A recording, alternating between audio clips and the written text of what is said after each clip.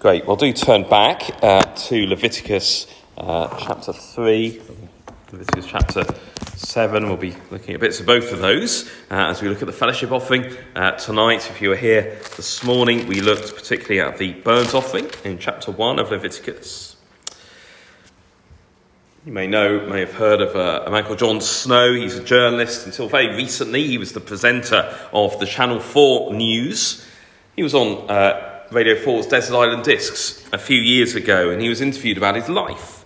And it turned out that his father was a vicar and a very devout man. But in the course of the interview, he said something very striking, and it was something that I found very sad. He said this: "My father didn't really expect devout Christianity from us, but he expected performance from us. Prayer every morning, church going, etc. Expected performance, but not necessarily devotion." It's no surprise then that as the interview went on, it's clear that he rejected his father's faith. Now, I bristled at that, as I hope you do, because performance instead of a real love and trust for the Lord Jesus Christ is a horrendous substitute. It is why many, I think, reject Christianity. It lies at the heart of criticisms of Christianity simply as an institutional religion.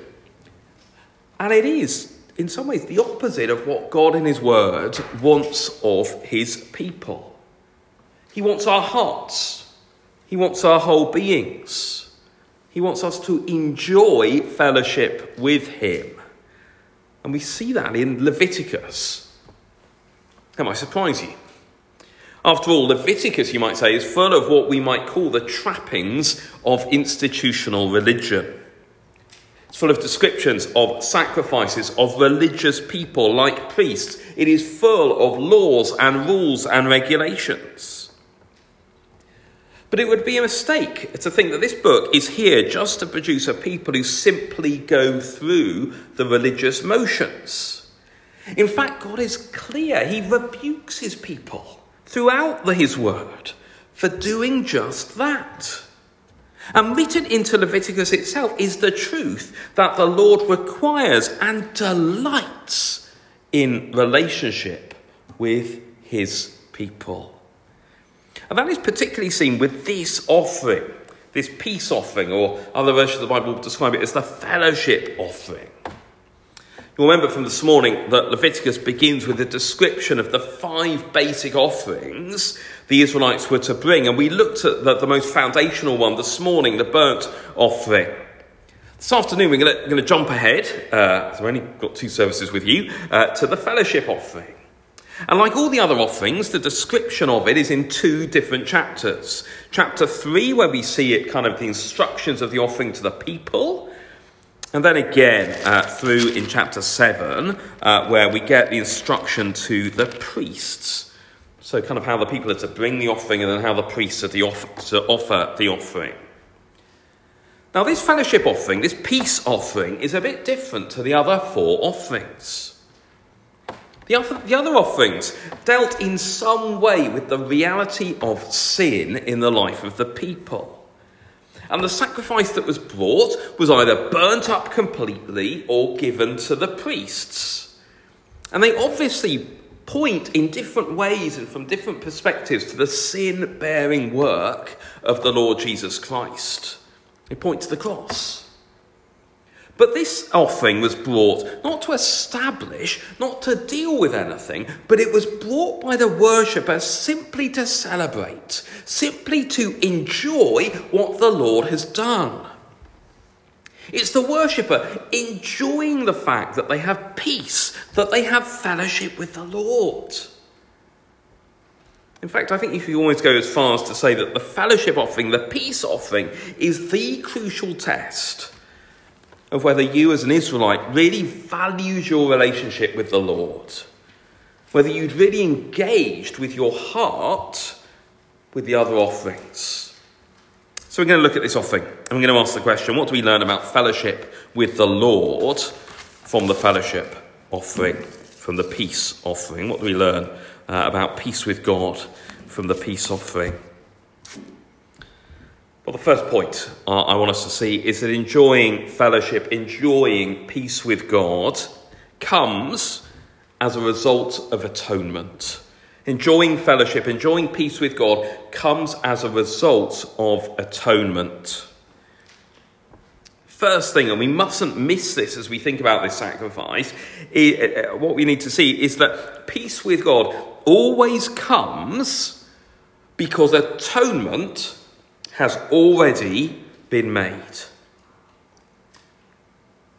So look at chapter 3. The first 5 verses, they are the basic instructions for bringing the offering.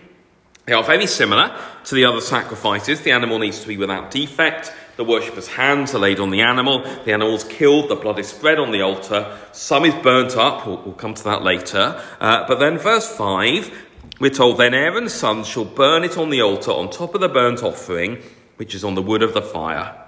It is a food offering with a pleasing aroma to the Lord.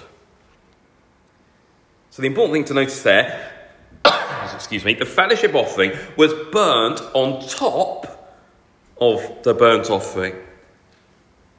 Now, if you're here this morning, you'll remember that the burnt offering was the foundational offering in Israel. Every morning and evening they were brought, not by the same family, but they were just constant bringing of the burnt offering, so that the fire of the burnt offerings never went out.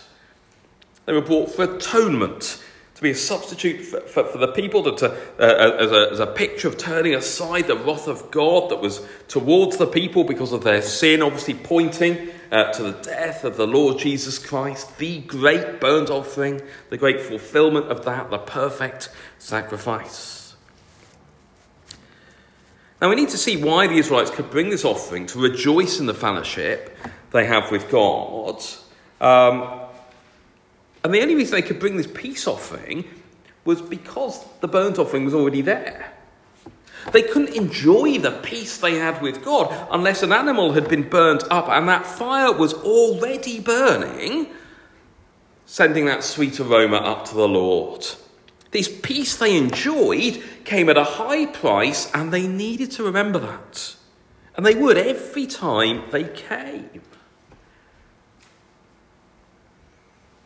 It was a very sordid news story, I know, but we couldn't avoid it, could we? Do you think when Matt Hancock, that story came out about Matt Hancock breaking his marriage vows, he couldn't just go home to his wife, could he, and pretend those pictures hadn't come out? He couldn't just pretend nothing was wrong. He couldn't just enjoy the benefits of married life without dealing with what he'd done and having to face the consequences. If he'd have gone home and just tried to ignore it, well, it just wouldn't work, would it? When a relationship is broken, when there is anger and pain and consequences, you cannot just pretend nothing is wrong. And that's the same with God. You cannot have the benefits of a relationship with him before that barrier of sin has been removed. Fellowship, peace, the benefits, it always comes after, on the foundation of atonement. Not before, not instead of. So this morning's sermon still needs to be ringing in our ears as we think about the peace offering. Before we can even think about enjoying peace and enjoying fellowship with God, we need to ask the question, don't we? Are our sins forgiven? Do we know that the price has been paid by the Lord Jesus Christ? Have we trusted in the substitute that God has provided and turned to Christ as Saviour and Lord? If we haven't, then we will never have the privilege of fellowship with God. Like the Israelites, we need to recognise that offering needs to be on the altar first. Without it, any fellowship anyone tries to have with God, well, it's offensive. In a sense, it makes our sin worse because we are pretending the problem isn't there. There are two reasons, aren't there, two main reasons why sick people don't go to the doctor. The one reason is because they don't know they're unwell, or perhaps they try and hide it. And perhaps they try and hide it because they think actually they can deal with the illness themselves. Perhaps they think time will solve the symptoms. Or perhaps with a bit of help from Dr. Google and some vitamin C and some fresh air, it'll all work out. And the same could be true in the spiritual arena. Perhaps you don't know how sick you really are, left to yourself. Well, that's why I wanted us to look at Leviticus. And actually, if you dig into the Bible, we see some pretty horrible things about the state of our own heart. But just as with our bodies, we can't run from that. It's wrong, it's foolish, it's dangerous to run from that when people show us how sick we really are. When God shows us how sick we really are, we need to recognise that and face up to it and do something about it. And the other thing the Bible does is it says actually we can't do anything about it ourselves. But God has done something about it in the Lord Jesus Christ. But we must never think we can know God, we can have fellowship with God without having that sickness. In fact, it's more than sickness. It's a rebellion. It's sin against God without having that dealt with in our lives. Enjoying fellowship, well, it comes from, firstly, the atonement that's already there. Second thing we need to notice is that enjoying peace with God, it flows from a joyful heart. It flows from a joyful heart. And I think that's particularly true as you see that the instructions to the priests in chapter 7. So just flick over to chapter 7 from verse 11. Now, the really unique thing about this particular offering, the peace offering, is that no one had to bring it. It was not compulsory like the burnt offering. It didn't have to be brought when you sinned like the sin offering. It was brought voluntarily. It was brought when the worshipper wanted to bring it. It was left to you to choose when to bring it. And that makes sense. It's basically an offering that says, I love being in fellowship with God. I love the peace I have with the Lord. I'm enjoying that peace. And you can't force that kind of thing, can you? Now in chapter 7, we see there are 3 times when you might choose to bring this offering. So look at verse 12. It might be brought as an expression of thankfulness. Perhaps you've had a new baby or a grandchild in the family. Perhaps you've just got married. Perhaps you've had a good harvest, a good crop. What do you want to do? You want to look beyond those things and praise the one who's given them to you. You want to express thanks. Or verse 16, it might be a result of a vow. Perhaps you've promised something solemnly before the Lord. You may have taken priestly service. You may have taken a Nazirite vow. That might seem a little bit odd to us, but I think we still do it more than we might think. You think of marriage, you think of church membership, you think of baptism, ordination. This peace offering, it was brought to do those things in the sight of God. Or thirdly, it was just a free will offering. Perhaps you just felt especially grateful to the Lord and you're enjoying being in covenant relationship with him. A way of expressing your joy that he is your God and you are part of his people. No one had to bring this fellowship offering. It wasn't forced. But your attitude towards this fellowship offering, it spoke volumes about your attitude towards your relationship with the Lord. Now, there may well have been some Israelites who got to this point of Leviticus and thought, wow, a sacrifice I don't have to bring. Great. After all, meat's expensive. The sacrifices take up time. And I'm happy just with knowing that my sins are forgiven. I can get on with the rest of my life. But would you say that was a healthy way of viewing being part of God's people? Well, no. Sacrifice is not compulsory, it's not expected, but it's assumed. It's the third of 5 sacrifices. It's right in the middle of these sacrifices. What the peace offering is saying is that just knowing you're forgiven in a sense is not enough. Forgiveness, atonement, being part of God's people is there for a purpose. We know that in terms of our human relationships. So imagine someone in your family who's been had a broken relationship with you for many years. Every Christmas up to this point, that their place around the table has been empty. It's been a sad reminder of that broken relationship, of that sin that had been committed. And then imagine there's this wonderful reunion, sins are confessed, there's forgiveness given. What's so amazing about what happens next? What's so wonderful? Well, the family are together. There's fellowship. You are enjoying being together again. Well, perhaps a bit more kind of down to earth. Just think of a husband and a wife. They get married. The husband tells his wife he loves her. She says, I love you. And they get married on the wedding day. Now, for the rest of the marriage, do they kiss? Do they tell each other they love each other? Or do they just look back to that day and think, well, we said it then.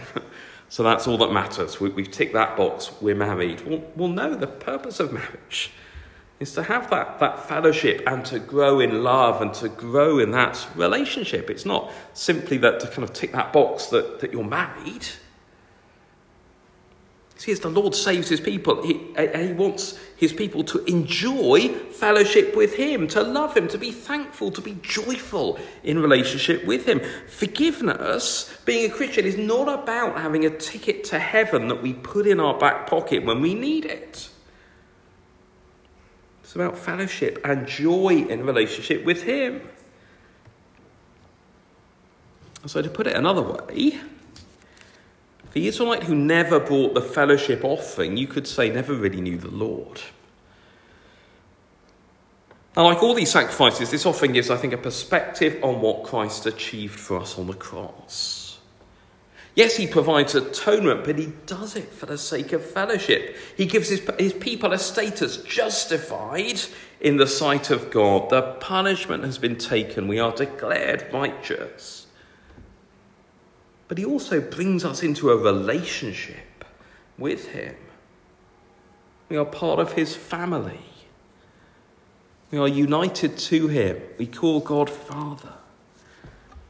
And one aspect of how we express this after the cross is it's not obviously now us bringing physical sacrifices, but it's through our obedience and our service of him. Striking out for the New Testament, our giving, our service as Christians is described in the language of the fellowship offering, the peace offering of Leviticus. That makes sense, doesn't it? Our obedience, it can never be a sin offering. It can never pay or deal with our sin. But as we obey, we are expressing our joy, our fellowship with the Lord. There's a sense in which that it's not, in a sense, compulsory, and that it's not what makes us a Christian, but it flows from us belonging to the Lord. That's why when you get into Revelation, you've got the letters to the 7 churches. The Lord, he speaks very harshly, doesn't he, on churches that are just seem to be going through the religious motions, but are not doing it out of love and delight in the Lord Jesus Christ. They're lukewarm. They've moved away from their first love. Good example, I guess, is money. We can often struggle with Christians with the absence of a command we can point to, like Christian must give a tenth. There's no such command, because it's more like the fellowship offerings that the Israelites brought. So Paul writes to the Corinthians and says he doesn't command them to give anything, but he wants it to flow from the sincerity of their love. We must give what we've decided in our heart, not reluctantly or under compulsion. It's a free will offering given out of the joy of our hearts, of what we feel about God and expressing fellowship with him. So we just think about our lives. If you're a Christian here, how is your heart towards God? In a sense, this fellowship offering and the way we think about and our attitude towards loving and trusting and walking with God asks that question of us. Is our hearts cold? When we think about our lives in relationship with God, are we just going through the motions? Or are we full of the joy of the privilege of knowing him? Guessing there'll be a mixture of people in different situations here. The most dangerous situation is being just deadly cold, satisfied even, with going through the motions religiously, Sunday by Sunday, but actually not even bothered there's a problem. I want to say that is serious. That is not what it means to be in a relationship with Jesus. The Lord would say, wake up. Perhaps you know there's coldness, but you long that there wasn't. Well, to help that, I want us to see the third point of this fellowship offering, which is all to do with the character of the God we are in fellowship with. We've seen that fellowship is built on atonement. Atonement comes first. We've seen the second point, that it comes from a joyful heart. But then thirdly, we see that this peace, this fellowship, it comes, well, from a generous Lord. We are enjoying peace. We are enjoying fellowship with a generous God. Why might you resist bringing this peace offering if you were in Israel? Well, obviously, as I said, it's not compulsory, but also it's actually very costly. Meat was not cheap. Like all the other sacrifices, you had to bring the best you had. It would be tempting to think that this Lord you were in a relationship with was a bit mean. He just took and took and took. And if that was your view, then no wonder you did not enjoy relationship with him. These thoughts, I guess, we might never say it, but perhaps they sometimes enter our minds. When our lives are hard and when obeying Christ is hard, perhaps we think that the Lord is a bit of a tyrant. We read verses where Jesus calls us to lay down our lives and take up the cross, and it just feels hard. When we live in a society who would laugh at some of the things that Jesus would say, and the Lord would say in his word about how we are to live in terms of different ways which are so out of step with the world around us, we just think, well, it's such a harsh, it's so difficult. And at those points, I guess our view of God's love and his grace, it seems small when we are just going through the motions. When we and they were thinking that, we're actually thinking like the pagans. We're not thinking like worshippers of the Lord. The other nations around Israel, they worship their gods like this. They brought sacrifices to feed their gods when their gods were hungry. Their gods were mean and took from them. They had to serve their gods and feed them and water them. And they never received anything back. But what did the Israelite who brought this fellowship offering find out about the Lord? He found out that precisely the opposite was true of the Lord. That the Lord isn't demanding, he's not harsh, he's not a taker. No, he gives, he serves, he feeds his people. So look at verse 15 of chapter 7. The animal that the worshipper is brought to be sacrificed to the Lord is given back to him, and it is to be eaten. So the one who brings this sacrifice, he enters into a meal that is hosted by the Lord. Now the Lord takes some of it, the blood, the fat, the innermost parts, the priest receives something, but the rest, it becomes this lavish banquet for the worshipper and for the worshipper's family. It becomes this great celebration. The Lord gives, he doesn't take, and they enjoy this fellowship, this peace together. Notice how generous it is. There are some really important regulations in verses 15 to 18. The meat must be eaten up quickly. Now that's not just for hygiene reasons or because they don't have a fridge. That is what it encourages the worshipper to do is to share with their friends, with their family, with those around. Enjoying fellowship with the Lord, it's not just a personal, individual thing, but it benefits a community. Such a wonderful picture when you kind of get past the kind of the language which is just very, very kind of instructional. If you kind of enter into kind of what this means, it's wonderful. You see, if your view of the Lord tonight is of a God who just takes and is mean and harsh, you will never move beyond a kind of formal religion into enjoying relationship with him. But Leviticus Leviticus shows us that our Lord, the Lord we worship, he's a giver. The burnt offering is a gift to the Israelites. The offering is a gift to the Israelites. It's not because he needs bulls and sheep. The burnt offering points to the fact that the Lord has provided a means of closing that gap between a holy God and a sinful person, pointing to the Lord Jesus Christ. The fellowship offering, it's a generous meal laid on by the Lord for his people to feast and to enjoy relationship with him. It's no accident then, when you get into the New Testament, then so often our relationship with the Lord is described in terms of a meal. And that repentance and forgiveness and in knowing Christ is pictured in just kind of meal, a picture of meals and celebrations and parties. What happens when the prodigal son returns?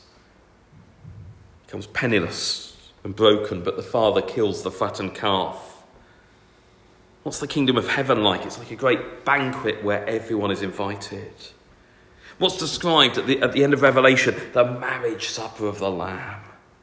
The Lord is a generous party host, and all who come to him through Christ enjoy fellowship with him. How does that help us now? Well, how do we today express this truth that the Israelite worshipper expressed as he brought the fellowship offering? Well, two ways. Well, firstly, as I've already mentioned, it's in the way we think about our obedience. The Lord wants those who will follow and obey him wholeheartedly and joyfully. And Christians have always found that as they obey the Lord and give him everything in costly and often painful ways, God is no tyrant. He gives back wonderfully. Just as the Israelite brought his animal, the cream of his crop, only to find that the Lord says, I'm giving it back to you to feast on. That's so often how our obedience works. We die to self, and then what happens? He raises us up to new lives of blessing to us and to others, even as it is costly and painful. So we give him our time, and he strengthens us, and we bless others and find ourselves blessed. We give money and he cares for us. We give him our family and he's faithful with them and proves himself to be more loving than we imagine. He is not a mean God who just takes. But there's actually another more visual way that we express this fellowship offering as Christians outside of the cross. And I just want you to bear this in mind. It obviously doesn't apply to tonight's service, but the next time you gather around the Lord's table, I want you to think a little bit about the fellowship offering, about the peace offering. It's no accident that the Lord Jesus Christ himself asks his church to regularly eat a meal together. Just think for a moment the parallels between the fellowship offering and the Lord's Supper. In both, we're reminded of how much our fellowship with the Lord cost. Atonement is central, isn't it? As we fix our eyes on Jesus, his flesh, his blood poured out for us. In both, the Lord himself is the host of the meal. It's his table, it's not ours. We're not feeding him, he's feeding us. And by the Lord, when we gather around the Lord's table, he's not just feeding us physically now, is he? But spiritually strengthening our faith as we look to him, as we believe in his word. It's a greater fellowship meal even. We don't have to stay away now for our unclean. We're all called to come if we trust in Christ, because Christ has dealt with all our sin. Greater than the fellowship, the peace offering, because in a sense we drink the cup, we drink what represents the blood. That was the portion reserved from the Lord, because that blood has now been poured out for us, and it is a celebration.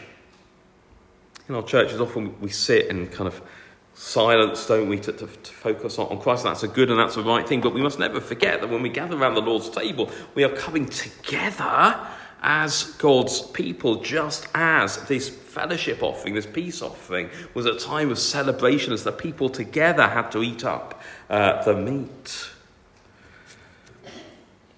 So as I close, really, this fellowship offering, it asks one question of each of us this evening. And that is, are you enjoying peace and fellowship with the Lord? Are you enjoying peace and fellowship with the Lord? And the answer to that question, I think, gives us quite an important, says something very important about the state of our hearts before the Lord this evening. Well, let's pray, and then we will sing to close.